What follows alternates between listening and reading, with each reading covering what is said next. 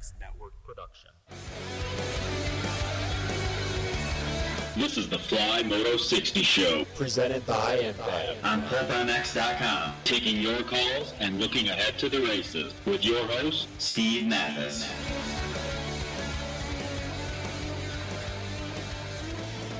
It's Thursday. It's noon Pacific.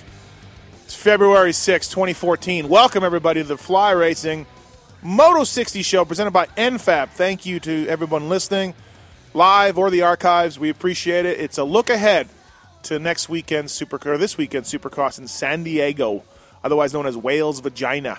Thanks, everybody, for listening. We appreciate it. Jason Thomas coming up. Perhaps Jason Wygant. He's down at the stadium for press day. We're going to try to get him and maybe a rider. I don't know. We'll see what happens. But as always, we thank Fly Racing for coming on board. They designed the racewear to complement a rider's natural movements on the motorcycle. No unnecessary distractions, straightforward, no nonsense. Function, fit, and style. As always, Fly Racing are distributed exclusively by Western Power Sports. Fly Racing, also the gear of choice of Weston Pike, who is just absolutely killing it right now as a full privateer. And, of course, NFAB. This show is presented by NFAB, proud associate sponsor of JGR Yamaha. Also, we're going to see some change with Filthy Phil coming in this weekend for JGR, so that should be cool as I hit my mic. I think that'll be an interesting thing to talk about with our guests. And also, NFAB, dress up your Jeep, truck, or SUV with the hottest-looking, hardest-working accessories from NFAB. Probably hand-built in Houston, Texas, USA. NFAB offers step systems, light mounting systems, bumpers, and more. Take your ride to the next level. To learn more about NFAB products, visit n-fab.com. All right, everybody. Like I said, we're looking ahead to San Diego this weekend, but before we do that, we got to give some tickets away to San Diego. You want 2 tickets to San Diego Supercross courtesy of NFAB? Call in right now. 702-586-7857. 702-586-PULP.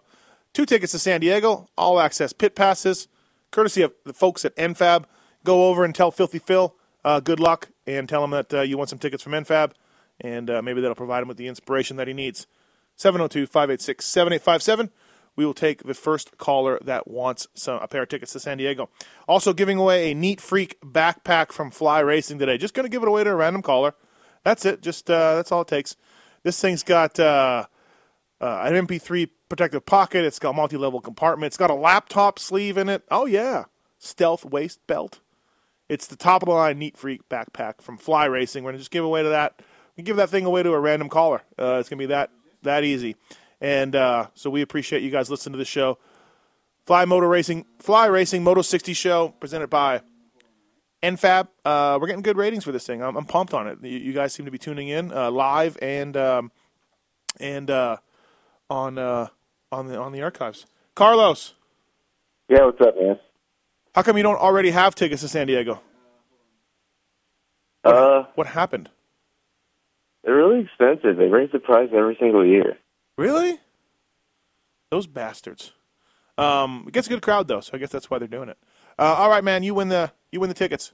So thanks, man. Yeah, thanks for listening. We appreciate you listening. NFAB will get those out to you probably. I think the next day air these things. So stay on the line. Our producer will get the information from you. Just stay on the hold. And thanks, man. All right, thanks a lot, Steve. All right. Oh, by the way, my name's Steve Matthes. With me, producing the show, handling the callers behind the scenes, and dealing with really everything that goes on behind the scenes, including avoiding getting attacked by Rocky the Basset. The Tits Legendary. Tits, what's up? Hello, Steven. Your guy, Ryan Dungey. Once again, the angry Dunge is back, but he crashes out. Very undunge-like. It's not working for him. I like it. Right. But at the same time, his results are not doing him any favors. I'm with you. I like it too. Very, very, very good to see, though. But yeah, bummer about his mechanical. Yeah, he sticks it in on Stu this weekend, jumps into a corner. Yeah, he was back. And then one lap later, he goes down. Hardcore. So, too bad for Ryan Dungey fans like yourself that he's got a long points to make up now. So does he stay angry Dunge, or what does he do? I think hopefully he can find a happy medium. But in the long run, I think he's going to go back to regular Dunge and try to get this thing through consistency. Actually have some decent results. Well, we heard from Roger DeCoster that he indeed did talk to Ryan about trying to be more aggressive. So I guess if you're Ryan Dungey, you can go to him and go, look, I'm doing what you told me, and look, I have no points. So who knows? 702-586-7857. Give us a call to talk Supercross this week in San Diego. Chad Reed's house. Perhaps the one of the most successful racers in San Diego is Chad Reed. And after his Anaheim 3 win, the dude is killing it right now and looking forward to he's 2 points out of the lead, and he's got San Diego, and that's a stadium he's always done well on. Trying to go after his Kawasaki teammate, Ryan Villapoto. Remember when Reed rode Kawasaki before? It was terrible. Obviously, different bike. A lot of people ask me about that. The frame's different. Chassis is different all around. The different motor work you've learned. Suspension is all air forks now compared to what before. It's really apples to oranges. It's a green bike still, but definitely nothing that you can say like, "Oh, why is he doing so good on the Kawasaki as from before?" That's not even a real argument. It's a much different bike. So, and obviously it's going well for Chad Reed. So, give us a call. Let us know what you think. 702-586-7857 on the Fly Racing Moto 60 show presented by NFAB. I want to get Jason Wygant on here and Jason Thomas and talk to them about what they think is going to happen. And looking back a little bit on A3, I don't like doing that too much, but Jason Thomas wrote a pretty compelling column this week on RacerX about the quad. And it's 2 weeks in a row where the winner has not done this quad jump out on the track. We remember in Oakland, Ryan Villapoto didn't do it. And this weekend in Anaheim, there was a 3-4 that Reed never even attempted all day. And only about 3-4 guys did it. So it's interesting to see that you don't necessarily need to do that. And like I said, Jason Thomas from Fly Racing wrote his own column on it. Welcome to the show, JT. Did you say compelling? I did. Compelling, yes. Oh, I like that. Just give us a little summary for those who don't read what you saw in that 3-4 section. I mean, look, we saw Tomac do it. Brayton did it. James did it. Dunge did it. Shorty did it. Maybe a few other guys. But you didn't need to. It was faster. There was no doubt it was faster. Yeah. But why didn't the guys do it in the main? Why didn't it help them? I definitely think it was faster in a neutral environment. But what I saw happening was the track was kind of going away. The turn was getting worse and worse. So, yes, the times that they did execute it still was faster. What was happening, though, is they were having to basically square the turn up, come to a stop, and then there were still times where they didn't actually make the jump, like whatever happened, they cased the first 3 or they didn't get a good run or whatever happened.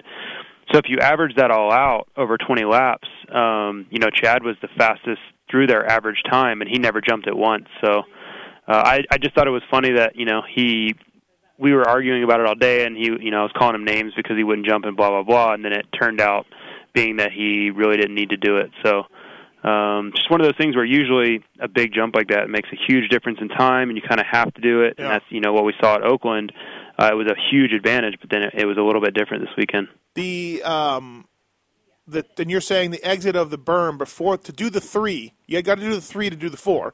Right. And to do the 3, the exit of the turn was beat up, chopped out from acceleration marks and things where you had to get a smooth run at it, you had to pull out of the berm early. Right, exactly. Right. Yeah, the turn just got, the berm basically went away, and then it got rough on top of that. And as icy as it was, you needed a berm basically. So basically those guys were having to slow way down to set up for the first 3, and then you started losing that advantage, that you had. And then especially if you add in, a few times of missing it, your overall time over 20 laps starts to drop dramatically. What about that's 2 weeks in a row the guy didn't do the quad that won. So it's interesting that you don't need to do it. But what about all the times? And it's interesting, but yet it's not, because obviously the number of races, Supercross races that you've done and I've been to and walked the track, it's a pretty consistent thing where a jump in practice doesn't end up being done in the main event. Yeah, we typically call it when we're walking the track and stuff, we call it basically the race line. There's a lot of things that guys can pull off in practice, and look at me, look how far I can jump kind of stuff. But when you're talking about putting down consistent fast laps over a race, that it really doesn't work. Whether you have to set up too much or whether it's just too inconsistent or whatever the situation is, if you have to leave the door open to do it, And I didn't feel that was going to play out that way this past weekend. I didn't either. And, no. Yeah, and I think on a normal track where if the dirt's a little better, it normally would have stayed. That would have been the fast line, I think, at a track like Oakland. Mm-hmm. But just the way the dirt was and that berm going away and getting rough and no traction, et cetera, right. It just played out that way. Yeah, there's no doubt. I don't know if you heard, I might have mentioned it a few times that I worked for Tim Ferry as a mechanic. I don't know. Not really familiar with him, but okay. Yeah. Okay. Yeah. So he used to race. But there was so many times walking the track where he'd be like, "Yeah, they're going to do this, but they're not going to do it in the main. I'm not going to bother." Like he wasn't a big jumper guy, and he was just like, "I'm going to just do this for 20 laps." Yeah. And not screw it. And that happened a lot on track walk with that guy. So yeah. I think that works. It works sometimes, but not all the time. Right. I think his theory was it's safer. I know I can do this every single time, but there are weekends where it doesn't pay off, and you end up thinking, man, if I would have jumped that jump, I could have finished here, much like Chad Reed at Oakland. So yeah. So San Diego this weekend, I checked the weather. Sometimes we get rain in San Diego, and this weekend 62 and cloudy, Friday and Saturday and Sunday. So we're probably not going to see rain, but I understand it's supposed to be raining today, though. Yeah, I understand it's raining maybe down there today. Right. So that's good. So we've had some mudders and some shitty races in San Diego over the years. But so Chad Reed, why is he so good there? What is it? Do you think? I think he's good in those conditions when it's a little off. We've seen him at Daytona. The year his bike broke, he crushed everyone. I think he excels when the conditions get worse. I think when the track's perfect, everything's ideal. I think he is not the best at going one lap fast or just flat out speed on a perfect track. So when the conditions get tougher or the traction goes away or all these things, I think that's his technique, and he's so experienced that I think he does well. Yeah, but why San Diego though? Like, what? Well, I think we've seen mud there. We've seen mud in 2005. It was muddy when he caught Ricky. We saw mud in 2010 when Millsaps won. We've seen bad conditions there. A lot of the races he's won as well, it's been very, very slippery. I think the San Diego dirt is very similar to Anaheim when it's ideal conditions. So, right. He's tied for the all-time wins at Anaheim, and I don't see the conditions being much different between San Diego and Anaheim without any rain involved. Right. Looking it up, he's the sixth all-time win at San Diego with 6 wins. So, okay. And remember last year, in his crappiest year ever, perhaps, he was catching Davey Millsaps. Millsaps? Who was it? He was catching somebody when he washed out. He was catching Millsaps. Yeah, we were on the verge of maybe seeing another unlikely San Diego win for Chad. Yeah, and I really think he would have. I think he was. Of course, you love him. Well, I think he was pacing the guy. I think he's good at that, and I think he finds a weakness and then he exploits it at the end. He's done it. He's done it quite a bit in his career. He says he sits on people. That's kind of what he uses. He just sits on their wheel. It's kind of a bicycling term. And you just sit there and you find where they're slow, find where they're fast, and at the last couple laps, you basically don't tip your hand until it's too late for them to respond to it. But I really feel that that's what he was basically doing in that situation, and really in no time in the rest of the year was he capable of that other than that race. Yeah, pretty much, right? Hey, Kyle's been on hold for a while. Let's get to him. Kyle, thanks for calling the Fly Racing Moto 60 show. What's on your mind, bro?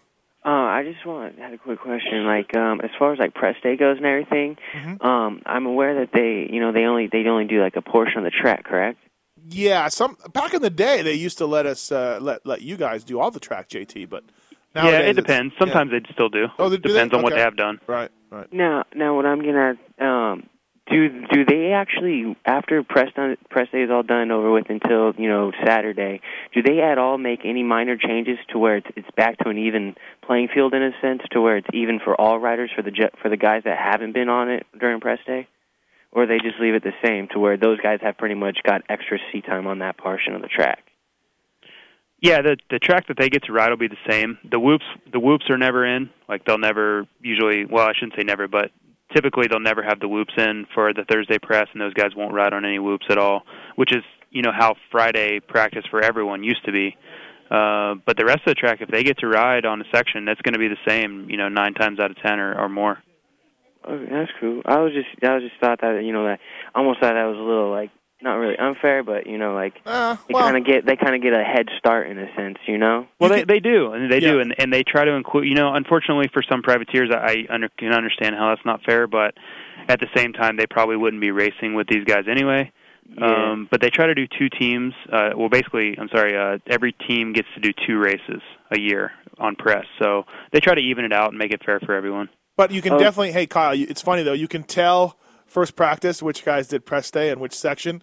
They normally come out and, I think it was one of the Anaheims, Roxon and Barsha, KTM and Honda did it, and there was some over-the-tabletop thing at one of the races. I think it was A2, and the guys just yeah, and they're just, so you're like, oh, yeah, I guess those guys did press day. But really, in this day and age, Kyle, the guys figure it out pretty quick. It's not really an advantage, do you think, JT?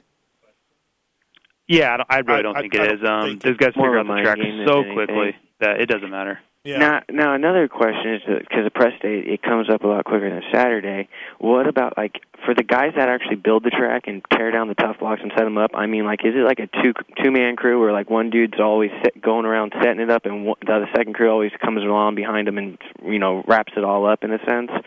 And, how long does it take to set up a track and tear it down? They get in on Tuesday, JT, I think? They have traveling crews, and then, it's usually the same crew for all these, but a lot of weekends they'll have 2 different crews. One will go in, one will leave. Basically, as soon as they get done setting up, they'll go to the next weekend, especially if there's a weather issue. They get in there really early and build the track and cover it. And the track's out of there, Kyle, by Sunday morning, by 7 a.m. It's done. Yeah, it's an all-night deal, and they're out of there. Yep.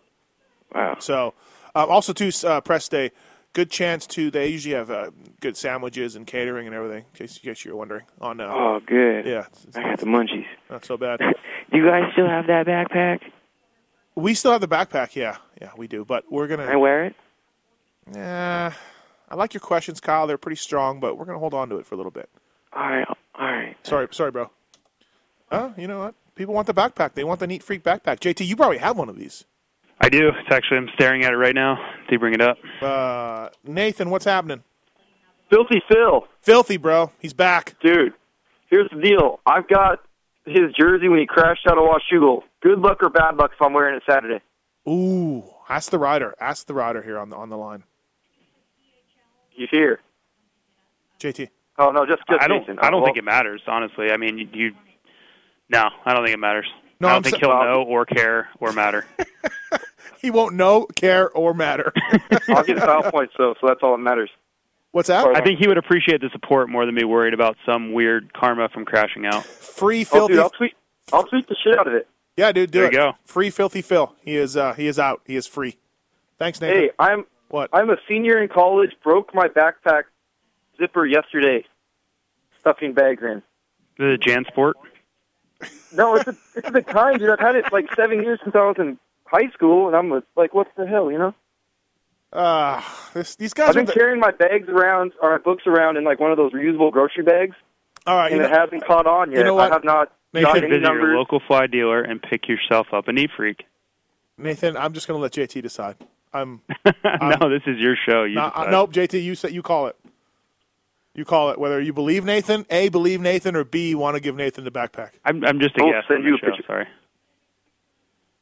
No, Nathan, you're out. Sorry, bud. Thanks, though. I know. I didn't believe his story. I didn't believe it. It was suspect. Who's bringing their bags in a grocery bag? Come on, right? Carlos, what's up, man?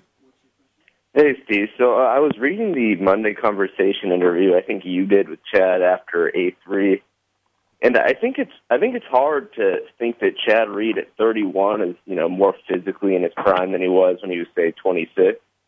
Do you think that deep down he believes that he raced the best there ever was when he raced Carmichael and Prime Stewart? Because he said something like he doesn't think that these guys are faster than those guys. So what do you guys think about those comments? I didn't do the interview. That was Weege, but I read it. You know what? I found it hard to believe also, just for the fact because RC is RC, and Stewart back then, I mean, there was nobody going more balls out than James Stewart, and on two strokes too, which I think are harder. So I'm not 100% buying it, but hey, he's the racer. What do you think, JT? I think that the skill sets are very similar. I think the bikes have created a faster pace. I think more what he meant was that they haven't reinvented the wheel, or they're not doing anything that would just be like, oh man, I can't believe we're doing that now. We could never do that then. I just think the bikes have allowed them to go faster. I think on the watch, their times would be a lot faster, but it's really what the bikes are allowing them to do versus, the skill set's evolving so much. For sure. Obviously the bikes are, they're going faster, stopwatch-wise, but it just seems like he almost respected those guys a little more. Like, he believes he could beat all these guys, and I think at times maybe he didn't think he could beat those guys. Yeah, I think Carmichael was in his head a little bit, as much as you can get into Chad Reed's head. I think outdoors he was. Supercross, I'm telling you, there would be so many weekends we would come home, and I would see James Stewart or Carmichael or these guys beat him bad. I'm talking like half a track. And we would come home and I'd be like, hey, let's work on this. I watched the video a bunch of times. I can see where they're faster here and there. And he'd be like, yeah, but I just need to get myself right. I need to get my bike better and worry about me. I don't care what they're doing. And he would always say that if I get myself right and I get my bike right, then I can beat them. I'm not worried about what they're doing. I'll just worry about what I'm doing and making myself be 100%. So I don't think that, because I've heard him talk really, really highly about Villopoto, higher than I would have ever expected him to say, to the point where he was like, man, I don't know if any of us can beat him. In the past couple of years I've heard him say that.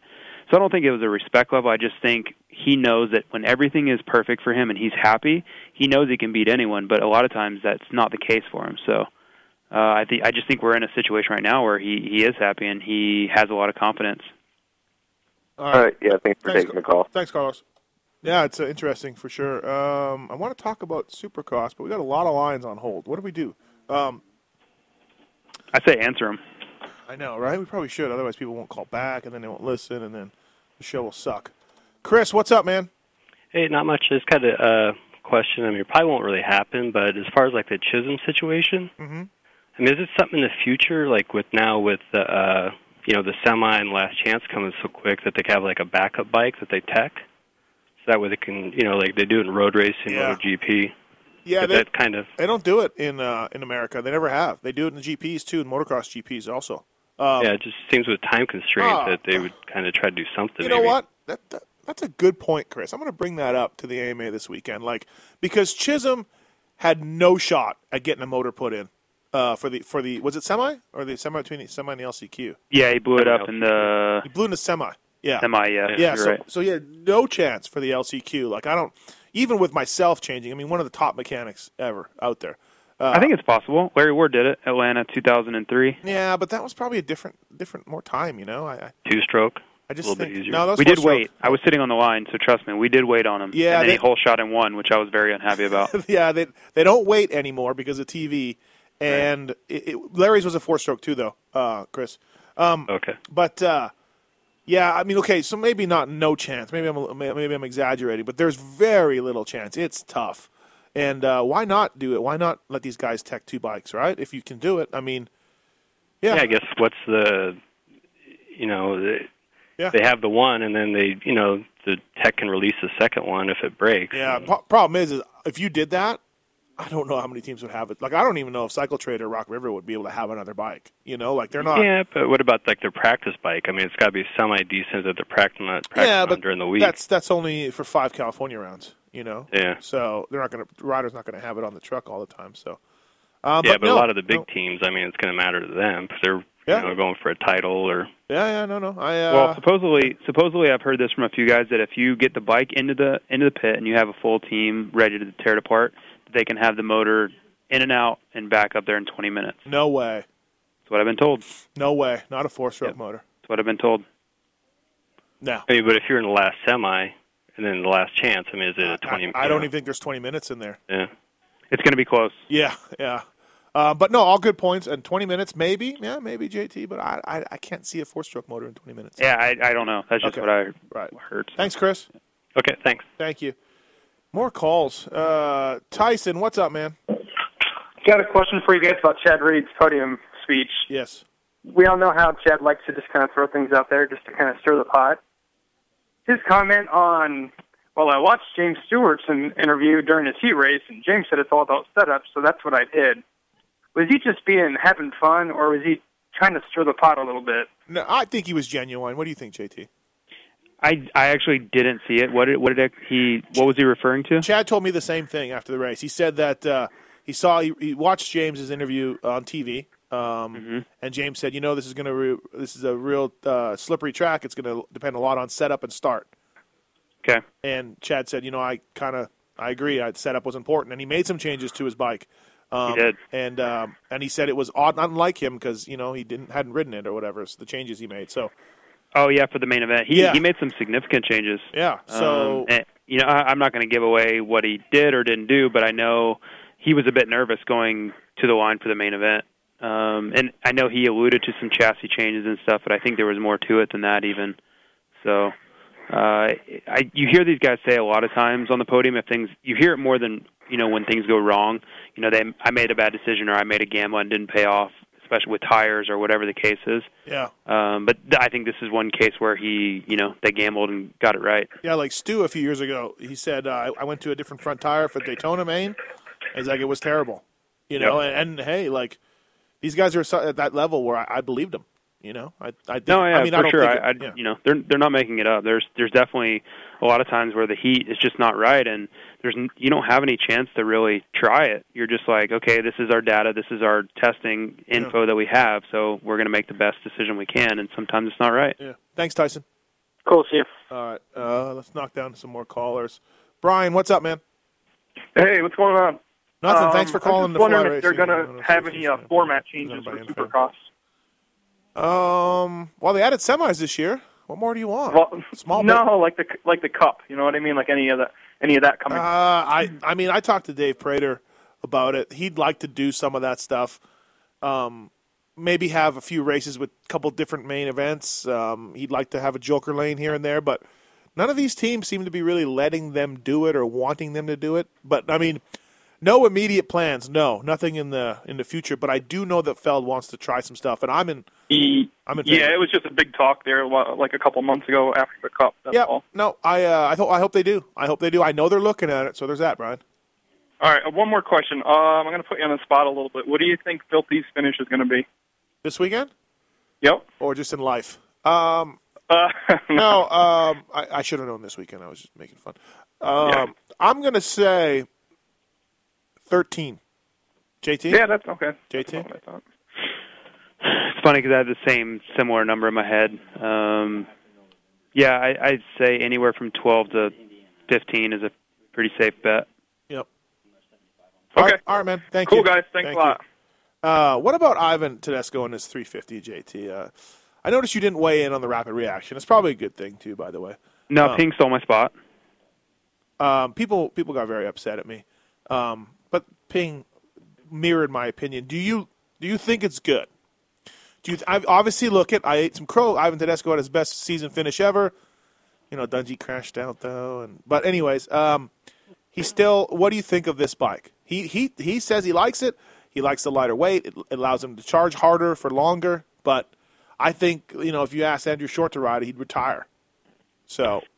Yes, I generally don't think that it's a good idea. There's always an exception to the rule. Maybe Ivan is it. But generally, I think that it is a bad idea to go to a 350 in Supercross for, as a general rule. I do, right. Yes. Brandon, you want to know if Stu went into Dungey's hauler after the race? Yeah. I can't. Did you find that out? I can't get anybody to tell me. No, I sent out a couple texts, but never heard back. No idea. Well, and nobody ever brought it. Well, I guess maybe Weege did in observations or something, but nobody ever brought up the fact that Dungey was faster than him, and he obviously wasn't going to let him by. So, yeah, observations is my column. First of all, Brandon, it's not Weege's column. My bad. I thought he wrote on there. No, he's terrible. Sorry, sir. He would never write on there. No, yeah, I mean, Stu, he was catching Stu for sure, no doubt about it. I didn't hear anything. JT, did you? I think somebody brought that up on our podcast, right? Yeah, I heard that it was a pretty reliable source, but we never got any further verification. Right. Yeah, Berluti brought it up, I think. Oh, Berlut. Okay, yeah. I feel safe saying if Berluti said it and he said it was a pretty strong source that it happened. That it probably happened, right? Yeah.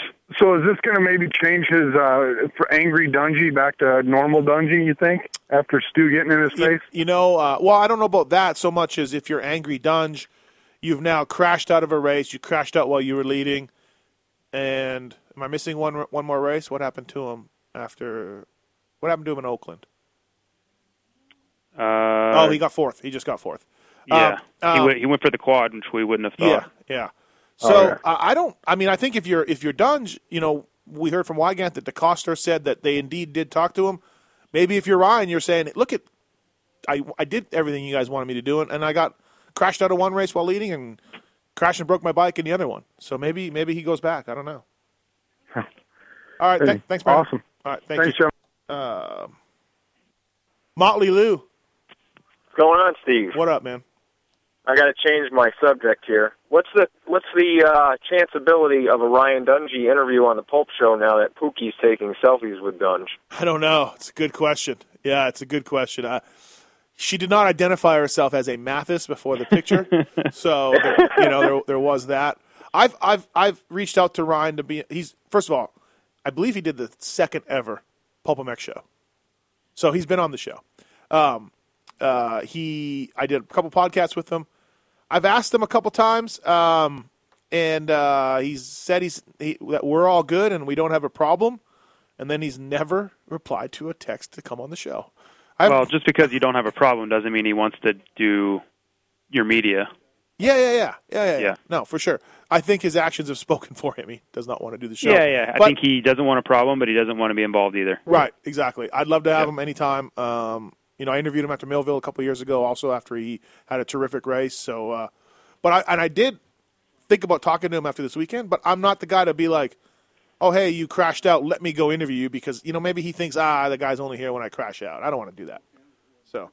Yeah, no, I understand that. I got one other question. Yeah, go ahead. Why do you think that it makes sense for Feld to have 250 LCQ, then the 450 heats, then 450 LCQ? Why don't they put the LCQ and the 250s in between? I don't know. They do. No, not the heats. They go after the heat. They have the semis. 450 semis. Yeah. Then they go 250 LCQ, 450 semis, 450 LCQ. Yeah, it makes no sense. You would think they'd have a little bit more turnaround in case something like Chiz happens where they can fix the bike. But either way, Motley Lou, if you put the LCQ after the semis, then the guys from the heat to the semi don't have a chance. You know what I mean? Like, you're screwed either way, kind of. Yeah, you're giving it up somewhere. Yeah, somewhere there's going to be back-to-back 450 races, no matter which way you do it, on either side of the intermission or whatever. Well, you don't think they could have the intermission, then the semis, then both LCQs? I mean, I think if you have the intermission in between, you got, instead of having them stacked, have that lead you off after the intermission? They could. They're going to have an intermission somewhere, though, I think is the point. Yeah. No, I understand that. I've been to the races. I get you there. I just, I see, at Arena Cross, they throw in the bracket racing and stuff like that to break it up. Those guys have to turn the bikes around instantly. Donk's angry, throwing wrenches, trying to get the bike ready back out there. So Donk's always angry. But, good points, Lou. Thanks, man. Well, I think they're also looking at if they have the 250 LCQ, then they have some racing. They give the 250 guys more time to set up. If they did the 250 LCQ, then the 450 LCQ, literally during the 450 LCQ, the 250 guys are lining up. Yeah, so they would have to come off and get in line. They wouldn't even be able to go to the truck. No, good point. You're absolutely right. Let's go with Bo. Bo, what's up, man? Hey, guys. What's going on? Hey, thanks for calling the Fly Racing Moto 60 show. Thanks for taking my call. Hey, I was calling about the Rockstar bikes. Is the lack of orange on their bikes indicative of the amount of support are they getting, or are they limited by the manufacturer on how close they can look like the factory bikes? I was just curious about that because it's a lot of black. It is a lot of black. It's too much black, if you ask me. I think it's more Rockstar's involvement than a lack of KTM involvement. Rockstar's colors are black and yellow, so they're trying to keep that as much as possible, I think. Yeah, the orange front fender, manufacturers are always big on fenders, and they kept the orange front one. So, just the frame would make it look a ton better. Yeah. Yeah, I just think it comes... It's just looks. I'm just curious. Right, I think Rockstar... I think there's a big kind of... there's a struggle there because Red Bull and KTM are pretty married together, and I think Rockstar wants to try to break that up. Like, if they're going to be the sponsor of the team and you're still going to be on KTM's, I just don't think they want they want as little orange, I think, as possible, and obviously KTM wants as much. I think there's a big internal struggle there. That's just my opinion and pure speculation, but I guarantee you that it's come up at some point. Rockstar wants their black and yellow, and KTM wants their orange, and Rockstar's paying the bill. Yeah, Rockstar's definitely sinking in more than KTM is, even in terms of money or bike parts or anything you want to, any count you want to make it.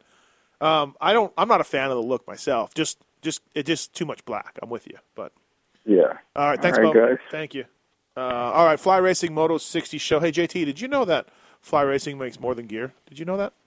I keep hearing about it. I've looked through the catalog a few times, but why don't you fill me in on it? No. Fly produces a range of bike stands, loading ramps, tie-downs, handlebars, grips, levers, and more. Visit flyracing.com to view their full range of hard parts. How long until you guys have a mural of Weston Pike over up there at the WPS? Just a massive Weston Pike mural. Yeah, we have a few mascots running around. Huge Weston Pike, huge heads on them, running around riding tricycles and stuff. Dude, the guy's killing it. Yeah, he's doing great. I mean, he's top fly rider last weekend. Doing awesome. How many years has he worn fly now? Quite a bit, right? Yeah, it's been a little while. I don't know what number to throw on it, but it's he's one of our marquee guys. That's for sure. JT, you can light up the night with NFAB light mounting solutions on a Ridgeline. NFAB offers pre-runner and rear-runner light bars for conventional lighting, as well as overhead mounting systems for today's popular LED lighting. N-fab.com, proud sponsors of JGR Yamaha. So Nicoletti's in for Grant this weekend. Who had round 6 in the pool for Josh Grant? Unfortunately, look, we're making light of it. It sucks for Josh Grant. I mean, if you're him, JT, like, it's got to be in your head to, like, I keep getting hurt, don't get hurt. I don't want to get hurt, and then you go get hurt. Like, it's almost like this cycle. You just can't break it. Yeah, I mean, I don't know. This is kind of his MO, though. Yeah, but why? Like, why is it his MO? What? Because I think he always wants to push the limit. I think he knows that he makes his money and he gets big contracts because he goes fast, really fast. So if he doesn't do that, what's the point of being out there? If he's going to ride around and make sure he doesn't get hurt, then he's not going to make any money. I think he knows that. It's unfortunate, but I think for him it's more effective, and I know his boss feels the same way, for him to go take a chance at getting on the podium or running up front or winning a heat race than it is to ride around in ninth and not really take any chances. Yeah. Yeah. That's what basically the J-Bone, interview spelled it out. Yeah. That's why Josh Grant gets rides. He can win, he can get on the podium, he can do these things. Regardless of whether, there's a high casualty rate that goes along with it, it's still, that's what the sponsors want. Yeah, no doubt. Would you put Josh Grant's talent in the upper, 10% of riders out on the track? I would say even higher. Really? Oh, yeah. Yeah. Talent for talent, he's up there with anybody, in my opinion. Do you think that some of his reasons, and then I lean like you maybe don't train as much as you could, ride as much as you could, eat as well as you could, but you still try to get by on the talent, but you make some mistakes because of that. Like, I feel that is the circle he's in. Like, he's got the talent, but all the other stuff isn't lined up, but he still has the talent to go, as opposed to a guy like who eats right, trains his balls off, rides his practice bike 100 hours, but is limited. Oh, wait, I think I know that guy. His name is Jason Thomas. No, but you know what I mean? I don't think so in his case. I think it's happened. Sure, I think Wyndham, and at some points of his career, could have been labeled as that. But I haven't really seen it from Grant because I haven't just seen him be out there and just fall apart when he was doing really well. The times he's done, he's run up front and just feeling it that day, he usually goes out and kills everyone or gets on the podium. He just doesn't fall apart. So I think you would be able to see it more. What we see from Josh Grant is he goes really fast or he crashes and is trying to still race and not do anything like he's capable of. Right. So I don't really necessarily see it from him, but it's definitely happened, that's for sure. James wants to talk about shocker Chad Reed. I was going through some I needed a quote from Chad about something I'd written recently for this magazine in Germany. So I did a search on Reed on all my documents. Dude, my computer can auto-write Chad Reed at this point. It's what people want. But so does James. James wants to know about Chad Reed in San Diego. What's up, man? Thanks for calling the Fly Racing Moto 60 show. Hey, what's going on, guys? My question was more using Chad as an example of rider confidence. And I hear you guys say a lot that, Chad runs really well at San Diego. And what gives a rider such confidence for a supercross race year in and year out at a certain venue? Because, year in, year out, the track changes. Yeah. And for the most part, going, say, a West Coast race, most of the dirt's all the same in Southern California. So where do riders get that confidence? Well, we've talked about this a ton, and Chad Reed is the prime example of a guy that is unshakable almost in his confidence. Huh, JT? What do you think about what James asked? I think that when it comes down to it, riders are complete mental basket cases. Right. And that can go both ways. It can be a positive or it can be a negative, and I think for San Diego, it's a huge positive. I really, really feel deep down that's what it comes down to. Yeah. Yeah, do you think if you just would have thought you could win, JT, that maybe you would have? No. Okay. All right, just checking. I don't think we would take an incomputable amount of brain power on everyone think I can win. I'd still get 12th. But James, here's the thing, though. When JT went to Germany, he thought he could win. That's very true. But I was also racing against guys that weren't as good. I know, but I'm saying it's just in your confidence, again, explaining the mind. No, it definitely is. Yeah. Outdoors, I think there's more to it. And I think even on the East Coast sometimes, if you really, really feel comfortable with the dirt at a certain stadium, like there were a few for me that I just knew that I needed traction to do well, which is a huge part of Germany for me. So I think there are situations like that, but for San Diego with Chad, I don't think it's anything other than he just has had a lot of success there, and when he gets in his truck to drive over there, he's like, all right, well, it's time to go. Everything's going to go right. It's just the vibe he gets when he gets there. Yeah, a lot of it's just like the power of positive thinking. You think things are going to go right. You ride with confidence. You expect everything to go right, and typically, if you do, things do go right. James, you want to fly backpack? I would love a fly backpack. Well, you won. Congratulations. Oh, awesome. Just Thank you. A random caller, and we decided to pick you. Thanks, man. Be on the lookout for a guy with a ripped Jansport. He may be beating you down in a minute. He'll be very angry. He has his books in a plastic bag. All right. Thanks, James. Stay on the line. All right. Thanks, man. All right. So, JT, with that, we're going to let you go. Our own Jason Thomas. Thanks for the insights, Fly Racing Moto 60 show. Good luck with everything. I'll see you this weekend. All right. See you guys. All right. See you. Let's transition smoothly into our next guest. He is in Qualcomm Stadium right now for press day. Jason Wygant from RacerX Online. What's up, man?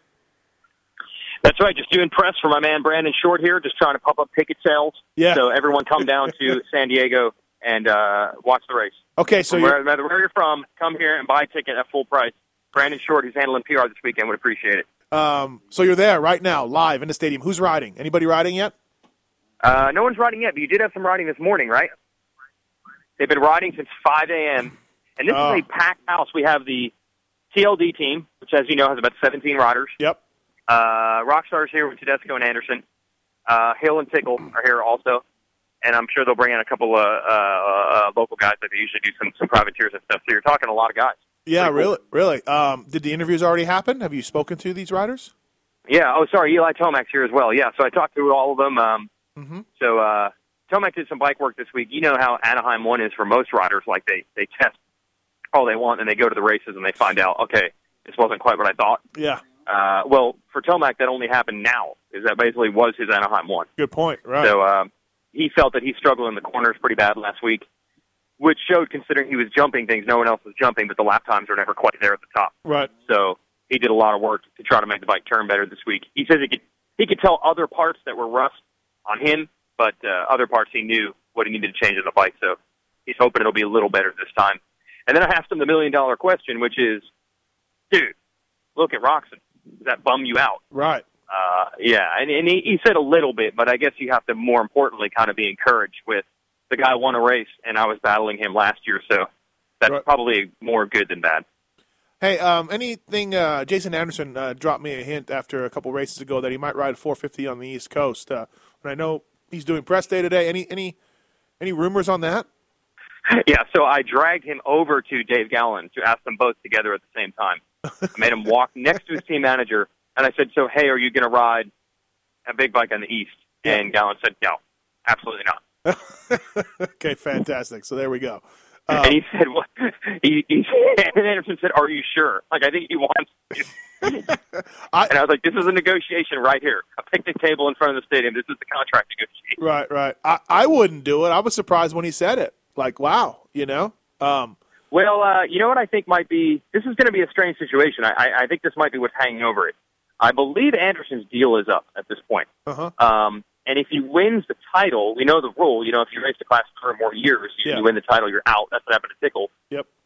So he's kind of in a strange spot. Like, we're all just thinking points and title individual weeks, but he's going to probably end up being a big bike rider next year, and maybe he wants to show what he can do.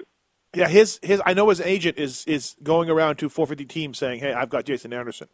What do you got?" So I know that's the move right now. If you're Anderson, looking to go up. Those rules are weird. You know, guys that you think of just up and coming, they're suddenly out of the class already. Did you get a chance to talk to Cole Seeley? The Supercross god did me right. He's not here. Oh, wow, I'm surprised. He wrote earlier. He was here. He wrote earlier. He did some press for the local media, which is really the job here, but I don't understand. Once again, our paths have not crossed. 5 rounds down. So far, so good. I did a few of those 4:30, 5:30 in the mornings as a mechanic. Yeah. They're terrible. They're terrible. I don't know how you could jump a triple at 4:30 in the morning. Jesse Nelson told me he wadded it up. He had the second biggest crash of his life, he said, here this morning. And I'm like, did they get that on camera? And he's like, no, I was just supposed to be riding around in the background. So he's here at like 6:30 in the morning riding, killing himself, and no one even shoots it or sees it. Hey, so I already got an angry tweet about this, so be careful. Although somehow your tweets seem to fall under the radar a lot of times. But where do you have Filthy Phil placing this weekend? That's going to be hard. I mean, it's going to be hard because I don't think he's really ridden out here much. I know he rides a Club MX for sure, and they have a Supercross track. But I don't know. You were the big fan of this program, more so than I was, and still will tell you that. I just think it's going to be tough with these guys racing week in and week out, and also riding and testing together at the tracks out here. It's just kind of where the speed is right now. Everybody's out here right now, and he's not been a part of any of it. Not on Saturdays, not during the week. Right. I just think that very first weekend it's going to be hard to jump in and do really well. Like, should he make the main? Yeah. Could he get 15 to 20? Yeah. But I don't know, but it's more than that. That's kind of what we were thinking. You know what I mean? The whole time, the whole way. So I said 13. Well, you can offend people. You can say a guy's going to get 11th, and that can offend some people. No. I said Phil's going to be 13th. JT said somewhere between 12 and 15, and some guy on Twitter said, you're such a dick. Filthy Phil is a top 10 guy. So there we go. Yeah, see, I'm going to disagree. I'll go 15 20 or 22. Well, 15 to 22. This guy is not going to like you. Hey, Phil probably won't either. Interesting that you talked about Jesse Nelson, because that is a question. JT and I didn't touch on the 250s at all, so I'm going to lean more towards that with you. So, who's been better, McElrath or Nelson? Breaking news. I'll break it right here on the show, Steve Matthes. Dave Gallen, your buddy, just walked by. Jesse Nelson, the team didn't. I don't know why they do this. They keep the thing secret. The team did not want him to tell anybody that in November he was at Barsha's house. He's going to stay there for a month, and had a huge crash, broke his sternum, bruised his heart, was in the hospital for 4 days, and only rode 7 days before Anaheim 1. In fact, Anaheim 1 was only, they originally said you're off the bike 6.5 weeks, which was Anaheim 1. Yep. He got on a week early. So he's in no condition. But I'm like, why didn't you tell anybody about this? And he's like, team manager said, keep it quiet, don't tell anybody. And he's like, now I'm tired of going out there and sucking and everybody wondering why. So I think McElrath has actually been better, but obviously there's some extra circumstances. McElrath better than I thought, by the way. I don't know about you, but he's really come on after Anaheim 1. Yeah, right now they sit 7, 8, 9 in the points. Malcolm, Stewart. I think Malcolm's been better than those guys. He's won some heat races, and he looks pretty good. Yeah, but his peak is higher, but he's had some inconsistencies and stuff. Well, I mean, why would you want to tell the media or anybody that you broke your sternum and bruised your heart? I mean, you just look like a pussy then. I mean, why would you tell somebody that? Yeah, you wouldn't. You'd rather just go out there and get ninth and then have people wonder what's up. Yeah. Just go out there and get ninth, and then everybody goes, "Hey, what's up with Jesse Nelson?" Don't tell anybody that. Yeah, wasn't his idea. He said he wanted to, and he said I don't even know if he has permission to say this. He just said, I'm just sick of, not doing well and not telling people why, so I'm just telling everybody now. 702-586-7857. Got a question for Racer X Online's Jason Wygant. He's down at the stadium right now, Qualcomm Stadium. Qualcomm. I was going to say Jack Murphy. That's really old, though. It was. By the way, it was. Sneakily, Qualcomm has come in and become one of the worst stadiums around. Didn't know when it happened, but it just sort of happened. Well, not a nice everything's place. been upgraded through the years. This one is not. No. No. I mean, it doesn't affect the brass tacks of the actual racing, but like I was saying to my wife today, I was going to the stadium, I'm like, this is a weird place to go. There's nothing inside at all. Like, if the weather is bad, which San Diego isn't used to, so they don't worry about it. But if it rains or if it's cold here, it is a miserable place to be. Yeah. I don't think is there a single enclosed building or area in this stadium at all? I don't think there is. No, I don't think so. I think that when they did it, they were just like, F it, we live in San Diego and you don't. So this is, Yeah. What's interesting, if you folks ever get to go to these races, you can see the evolution of stadium. This is the prototype 1970s stadium, out in the middle of the suburbs, huge parking lot, doesn't have any luxury boxes or anything cool. It's just a big concrete thing of seats. Yeah. That's the way it used to be, but they've come a long way. Which is a lot like what they did with Rogers Center, and that's why it's so dated. It's this concrete monolith that's enclosed and like very unpersonal, unfeeling, and that's what sort of the 80s Well, that's the was. stadium in the future. That's the stadium in the future. You know it. It was, yeah, no doubt. But no one did it. Okay, so back to the 250 class. Anderson and Seeley are tied. Wilson is back in this thing with his two dominant performances. Should have won Oakland, won A3. Are you with me and JT on the mental arm pump that Dean was suffering was mental early in the season? I think anytime there's arm pump involved, you've got to assume that there's something mental to it for sure. I think where I was thinking a little differently than you guys was, you guys are saying it's that pressure thing that he was expected to win and that was hard to deal with. I still have to wonder if there's not something to how little racing he has done in a long time. He did run Monster Cup, but beyond that, man, it had been a while. So I think it might have something to do with that as well. More impressive season so far. They're separated by only 3 points, but Justin Hill or Cooper Webb. Hill's got one podium, Webb's got two. I would say they've both been quietly good. Yeah, it depends on how much of a curve you want to give to the fact that it's Webb's first year and Hill's second. I'm sure if you're Webb, you would expect to be way, way better next year. You're going to think that, year two is a huge leg up on being in your first year.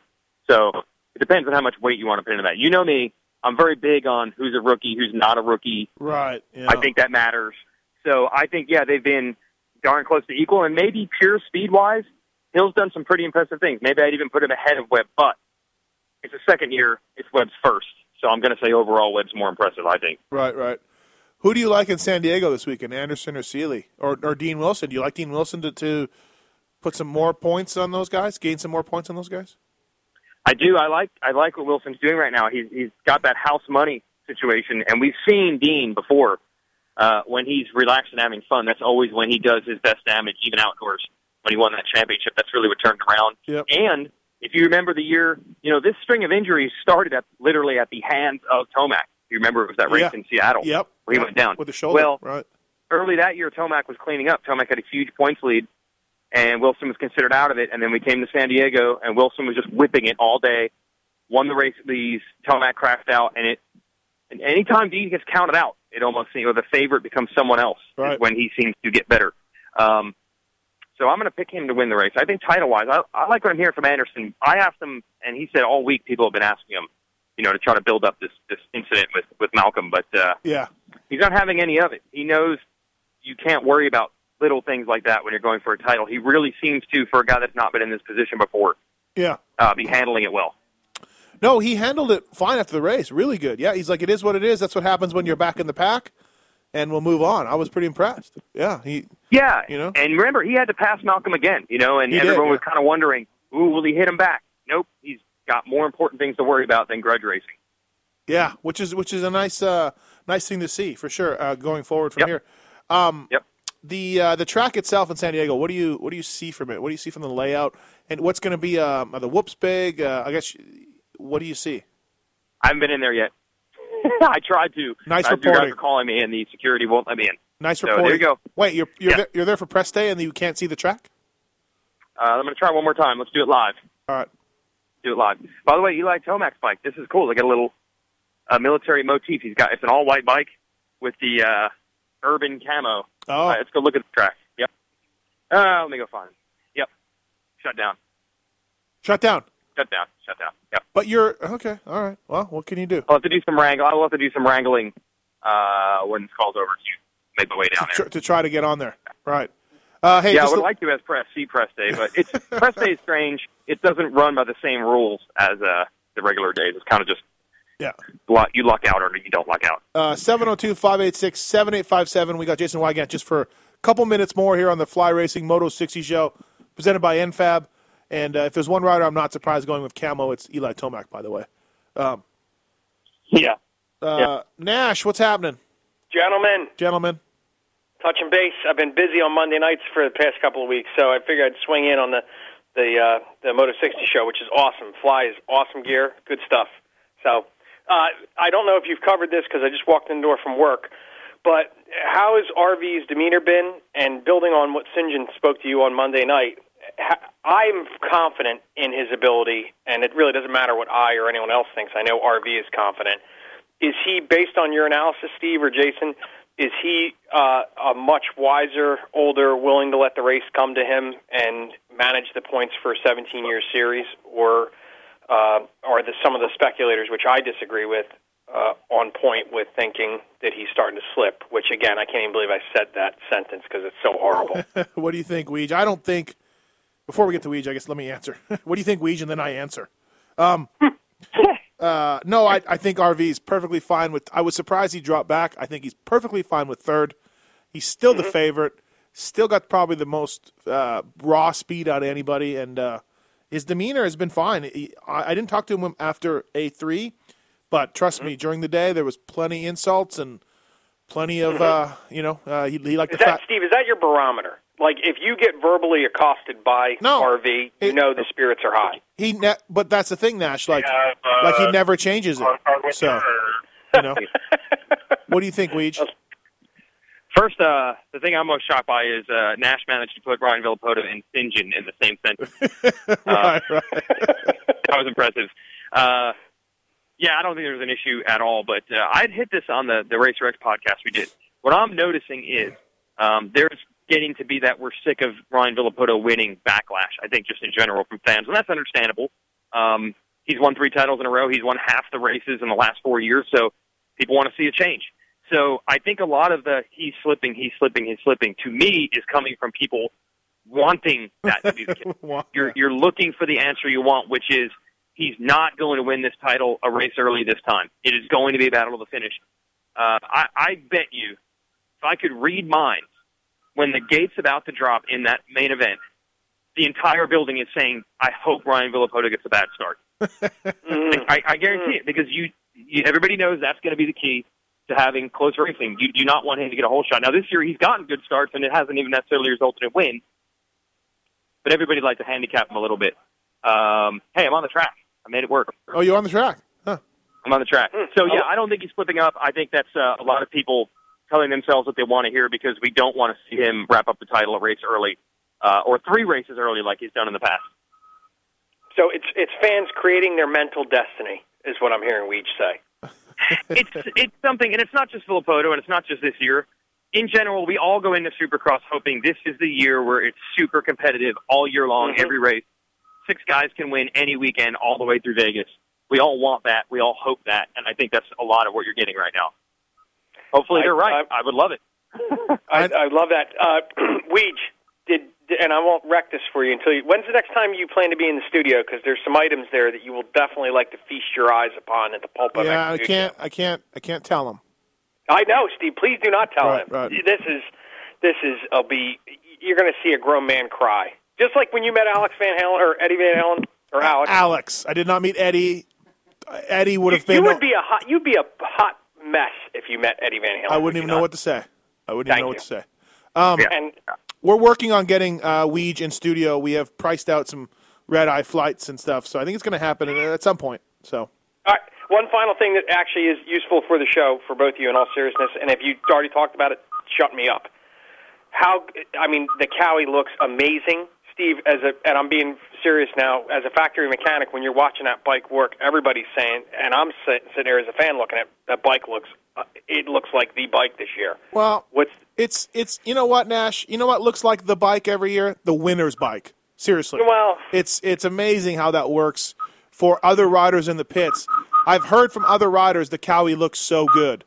The Cowie looks so good. I think the only thing I can agree on is that the KTM has a ways to go in the whoops. Other than that, the guys do look pretty good. So, okay. Thanks, Nash. Hey, cheers. Have a good show, guys. Bye. Thank you. Wygant, how's the track? Before we let you go, You hear that? I hear that beeper. They're rolling out. They're about to go riding. Wow. Too bad we got to let you go.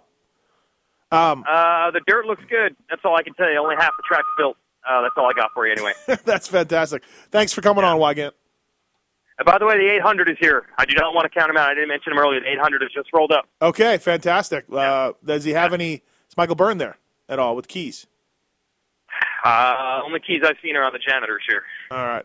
Thanks, Jason Wygant. Thank you, Weege. See you guys. All right, Jason Wygant, everybody, on the Fly Racing Moto 60 show, live from Qualcomm. Tits, that's cutting-edge journalism. Can't beat it. You can't. Nope. He's right there. Yeah, literally. All right, that has been another great, fantastic show. Fly Racing Moto 60 show presented by NFAB. Fly Racing designs its racewear to complement a rider's natural movements on the motorcycle. No unnecessary distractions, straightforward, no-nonsense function, fit, and style.